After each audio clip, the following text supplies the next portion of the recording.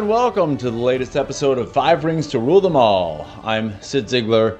We never know at Outsports where we're going to find our next story, and Aoife Cook came along. Managing editor Don Ennis saw a story in the Irish Times, connected us on Instagram, and here we are. Aoife has a real legit shot at competing at the Olympic Games in Tokyo later this year, as long as those Olympic Games happen. Aoife is a marathoner, competed for a school in Arkansas years ago, is an Irish national marathon champion, and we are rooting for her. She's been out for quite a while and is just now getting some attention because she's LGBTQ and, of course, incredibly successful in sports. We talk about all of that and then some, her hopes and dreams of making it to Tokyo, what it means to represent the LGBTQ community, in addition to all of the change that she has seen in Ireland in her short time. I hope you appreciate my conversation with marathoner Aoife Cook. Aoife, thank you so much for joining me. I'm curious where in Ireland you live. I live in Cork, which is in the south of Ireland, so right down at the bottom, near enough to the coast. Is it more of a rural area? Is it a big city? It would be a small city, probably very small by your standards. There's a population of about 300,000 in Cork. So we're the second biggest city in Ireland, but I think that's probably fairly small by your standards. Well, 300,000 is not so big, no, but it's also, that's not a small little town. That's a city. Yeah. So I'm curious, I think in the United States, people have an impression of Ireland being extremely Catholic and possibly homophobic, but I know there's been a lot of change over the last 10 years. I'm curious what that has been like for you. Yeah, so I came out quite young. I suppose when I was going to school, I wouldn't have known anyone who would have been gay or out as LGBTQ or anything like that. So it was something that wasn't, couldn't see it. So for me, I didn't kind of realize that I was gay until I started going to college, which I went to college over in the States, and I met a few people over there, and that kind of helped me come to the realization. But that was probably maybe 15 years ago now. So kind of since then, Ireland has become very progressive. I suppose there's a lot more visibility now. There's a lot of community centres for LGBTQ people in Cork City and Dublin and Galway and the main cities in Ireland, and trying to reach out to more rural areas as well. And in 2015, there was a referendum to vote for marriage equality, so to allow LGBTQ people to get married, and we're the first country in the world to legalise marriage equality by public vote. So that just kind of shows kind of how progressive Ireland has come the past few years, I guess. Correct me if I'm wrong, but that vote wasn't close. If I remember, it was like 60-40 or something, right? It was by a large margin as well, which makes it even more, makes it, for us, definitely, just shows how accepting the Irish people are now. Were you surprised by that when it happened? I mean, that it was, it's 60-40 on a vote like that, the first in the world, like you said, that's a big margin. Were you surprised? I was surprised at the margin, yeah. No, I guess, and like all of us were a little bit nervous about how the vote would go, because obviously if it was a no, that would have been a huge blow and would have kind of set Ireland back, I think, a lot. So for it to be such, a yes by such a great margin was surprising in a very good way. But it was just really good to see just how progressive Ireland is, and that the vast majority of people thought that way, you know. A few years ago, I spent several days in Limerick, and I was surprised. It's in the middle of the country, is a larger town, Mm. a larger city for Ireland. But there seemed to be a robust LGBTQ community there. I never felt uncomfortable. Are you finding that, as we're finding in the United States, that acceptance is going beyond the cities, that it's getting to the smaller cities and the more rural towns? It is, yeah, definitely. Like I don't think there's anywhere in Ireland now that I would feel, you know, that I wouldn't feel comfortable, or, you know, I wouldn't feel afraid or anything like that. Obviously you get, you know, that small minority who you might get comments from, but the vast majority are very accepting, even out kind of, I suppose you look at West Cork now, kind of out kind of more rural, where I live, and there's a huge LGBT community there as well, and in Kerry and everywhere, you know. So it's great. So you are on an amazing journey right now, a journey that you hope will take you to Tokyo. Mhm. Um, why have you decided to be so out during this journey, so visible being LGBTQ? It wasn't, to be honest, it wasn't a conscious decision on my part. I think for me, I came out when I was about 18, and this was, I suppose, before I became an elite athlete. So I was out. I was out already before, you know, I decided to take this journey towards Tokyo. Um, you know, I probably wasn't hugely vocal about it, but, you know, I was out to my friends, my family, and in the community, you know, and everything. So I suppose my journey in the last couple of years, like I had to spend, and I got back about, I suppose it was 6 or 7 years ago now. And so it was a kind of a process to get to where I am now. And it was only probably about a year and a half ago that I won my marathon national championships here. So that just was my first step towards doing this. And um, I don't know, it was people approached me really, because I was out on my own social media and everything. And then I had this result in the Irish National Championships, and it's kind of like put the two together. Oh, she's she's LGBTQ, and she's this really good runner. So people approached me, you know, saying, would I, you know, speak, or, you know, kind of be an ambassador for, you know, inclusion and diversity for the athletics body here, and things like that. So it just made sense. You know, I was already out. I didn't have to come out in order to do this. So it just made sense for me to do that, you know.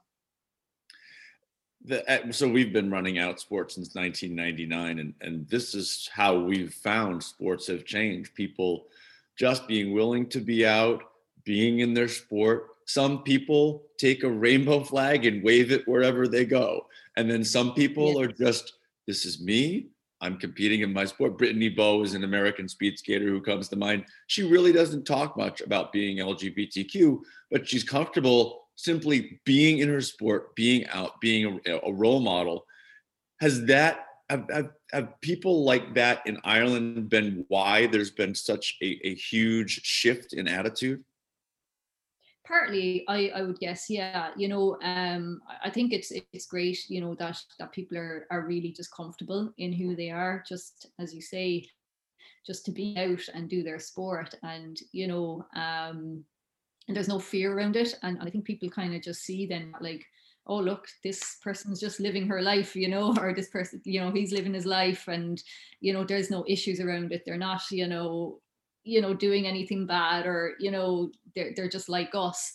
So just to be so comfortable, and not kind of hide yourself, I think it just shows people that, okay, you know, they're just like any of us. They have their goals, we have our goals, you know. And I think that's the way to progress, really.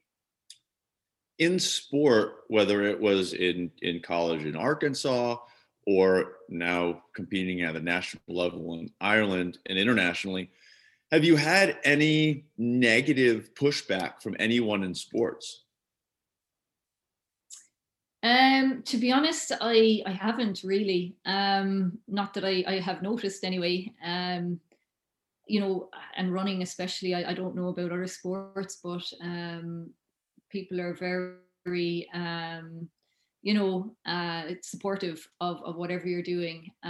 It's like a little community in itself, I think, when you're going to races or things like that, locally or anywhere really, and you can just be yourself. So there hasn't been any negativity, for me personally anyway. It's just amazing. We talk to so many athletes, Aoife, and before they come out, they're so afraid. They think that sports are just full of homophobia and rejection. And what we've found is exactly what you just said. Sports is actually full of love and support, particularly smaller sports, like, less high profile sports, like distance running. Where do you think this idea that sports are homophobic and anti-LGBTQ, where does that come from? And how do we help people understand that that's just not true? Yeah, it's hard to know exactly where it comes from. And I don't know, maybe in sports like, that are considered more masculine or more feminine, or like, I don't know, American football or soccer, sports like that. I think people, especially males, it seems like, I think females are quite okay with being out in those sports. It just seems, I don't know, there's some sort of fear, like that kind of, the locker room, that kind of cliche or whatever, that people are afraid that, something's going to happen if they're out, that people are going to misinterpret them and things like that. So it's hard to know. Like, I mean, I think the only way to make people see that that's actually not the case, and it's quite the opposite, is to have role models, people who are comfortable with being themselves and showing that they can succeed in the sport, while being themselves, and just continue to talk about it and continue to be visible, especially I think for the younger generations coming up, for them to be able to see athletes, if they were to see LGBT athletes in the NFL or, in the Premier League, make it so much easier for them, when they're growing up.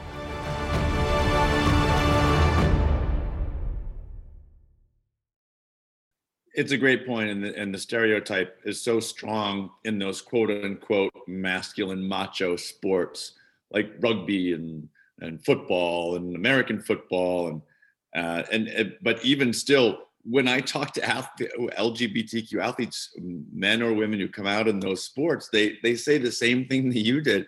My teammates are totally cool. Okay, maybe there may have been a problem here or there. Maybe a teammate became more distant, religious reasons or whatever, but by and large, it's amazing. It's amazing how inclusive sports are. And you mentioned it, the community aspect. But a community is an inherent value in sports. Yeah. And that's what we found at Outsports, that community, that love, that support is really the dominant force in sports. Yeah, it really is. And I think, running's one thing, but, like in sports like soccer and rugby and all of that, like, there's this huge emphasis around the team. You're a team, and I guess it doesn't really matter if one person in the team is gay or not. Like, you're still a team, and you still have your common goal, and you're going to help each other to reach that common goal. Well, let's just talk about your running. I was a distance runner when I was a kid, and our races were, about 5 kilometers, and an average training day was maybe 12 to 15 kilometers.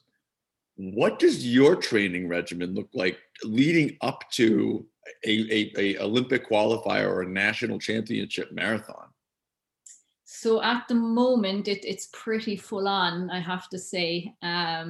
So I'm kind of in the last few weeks of my training block now. I'm due to run a marathon in around 5 weeks' time. So I've, like, since last year, I my weekly mileage would be about 100 miles, 110 miles a week. So yeah, touching on maybe 160, 180 kilometers a week. So, it takes up a lot of time.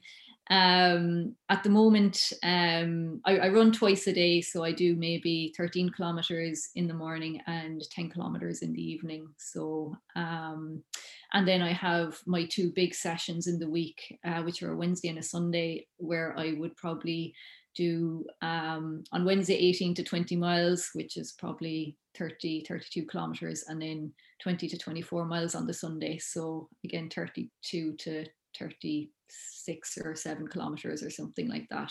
So it's full on enough. Will you run a marathon length before the actual marathon you're competing in? Yeah. Oh no, sorry. I won't. No. 24 miles is the furthest I would run in training. So I actually did that last weekend. So that's the furthest I will go before the actual marathon. Why is that? Why do marathoners? I know distance runners do this. They don't actually run the marathon length. Why is it that you wouldn't do that until the actual race day? Yeah, it's pretty much because like the marathon itself takes such a toll on your body, especially when you're running at whatever pace you need to run at. So it takes, like, after actually running a marathon at 100% effort, they say it takes a month to recover fully. Now that's not no running at all. You might take a week off and then you'll build in some miles again and gradually, but it takes to fully recover about a month, 26 days. So like when in training, that 24 miler that I did 20 at a decent pace.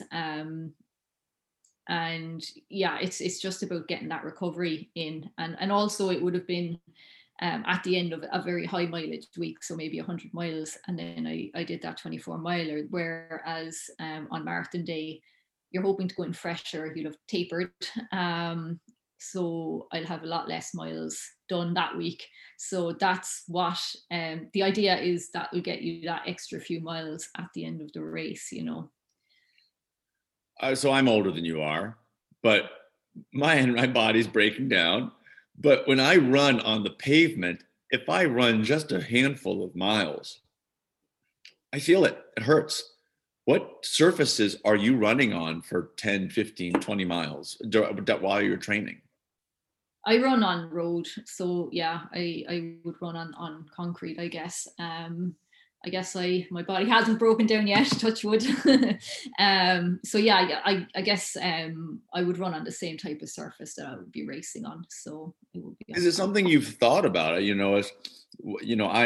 have these amazing dreams. I'm passionate about my sport, but I may end up paying for it down the road. Is that in your mind, or are you just like, I'm just going for the gold? Yeah, I'm not thinking about it too much at the moment. Maybe when I get a little bit older in 10 years or so, I might regret all of this. I doubt I'll regret it. I'll deal with the consequences when it happens, but right now I'm enjoying it. So you keep going that way.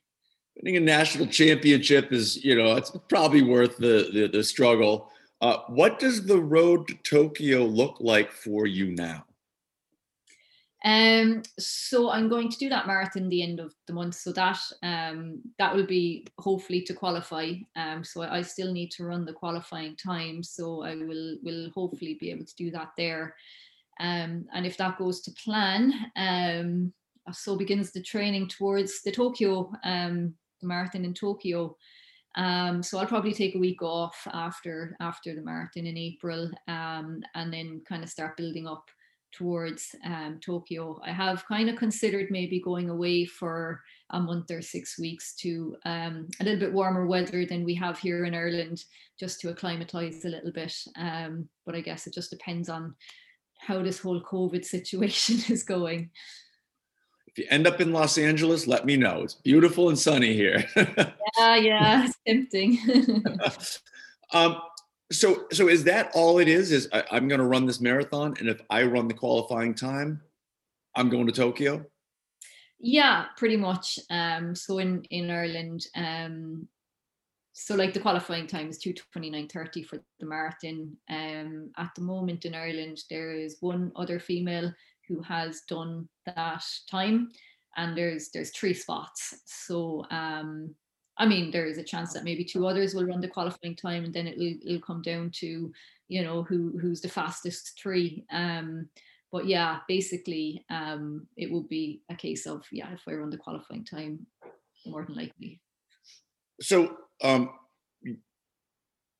Ireland has potentially 3 spots in the women's marathon at the Olympic Games. Yeah. So I think that's the same for every country. Wow, I had no idea, but I guess you're right. That's a lot of people at the start of that marathon. Yeah, I don't know how many spots they have altogether. Like, I mean, there'll probably be countries that won't have any qualifiers, you know, smaller countries and whatnot. But yeah, that's the kind of criteria. There's 3 spots for every country, as long as they can get under that 2:29:30, then they can go. What is the marathon that you're going to be running?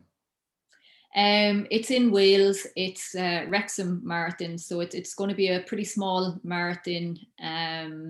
It's in the UK, just an elite only. So like they've kind of, because of COVID, you know, have to kind of keep it small and on loops. So I think there'll be maybe 200 participants altogether, and it's going to be 7 6K loops around a little town in Wales. What would it mean to you to make that time and cross the finish line and know that you're going to Tokyo? It would be amazing. I feel like it's been a really long road. Because I suppose, you know, obviously because of COVID, everything yet last year was cancelled. I had been, you know, hoping to do a marathon last year in April to try and qualify for Tokyo in 2020, but obviously all those plans were cut with the pandemic. So it just came to a point, you know, I've been training now for a year and a half nearly for this. So yeah, I think it'll be, I don't even know how I'll react if it does happen, but it'll be absolutely amazing. Your face lit up when I asked that question. So obviously it would mean a lot to you. Would it mean any more to not only represent Ireland, but represent Ireland as an out LGBTQ person at the Olympic Games? I think it'll be huge. Yeah.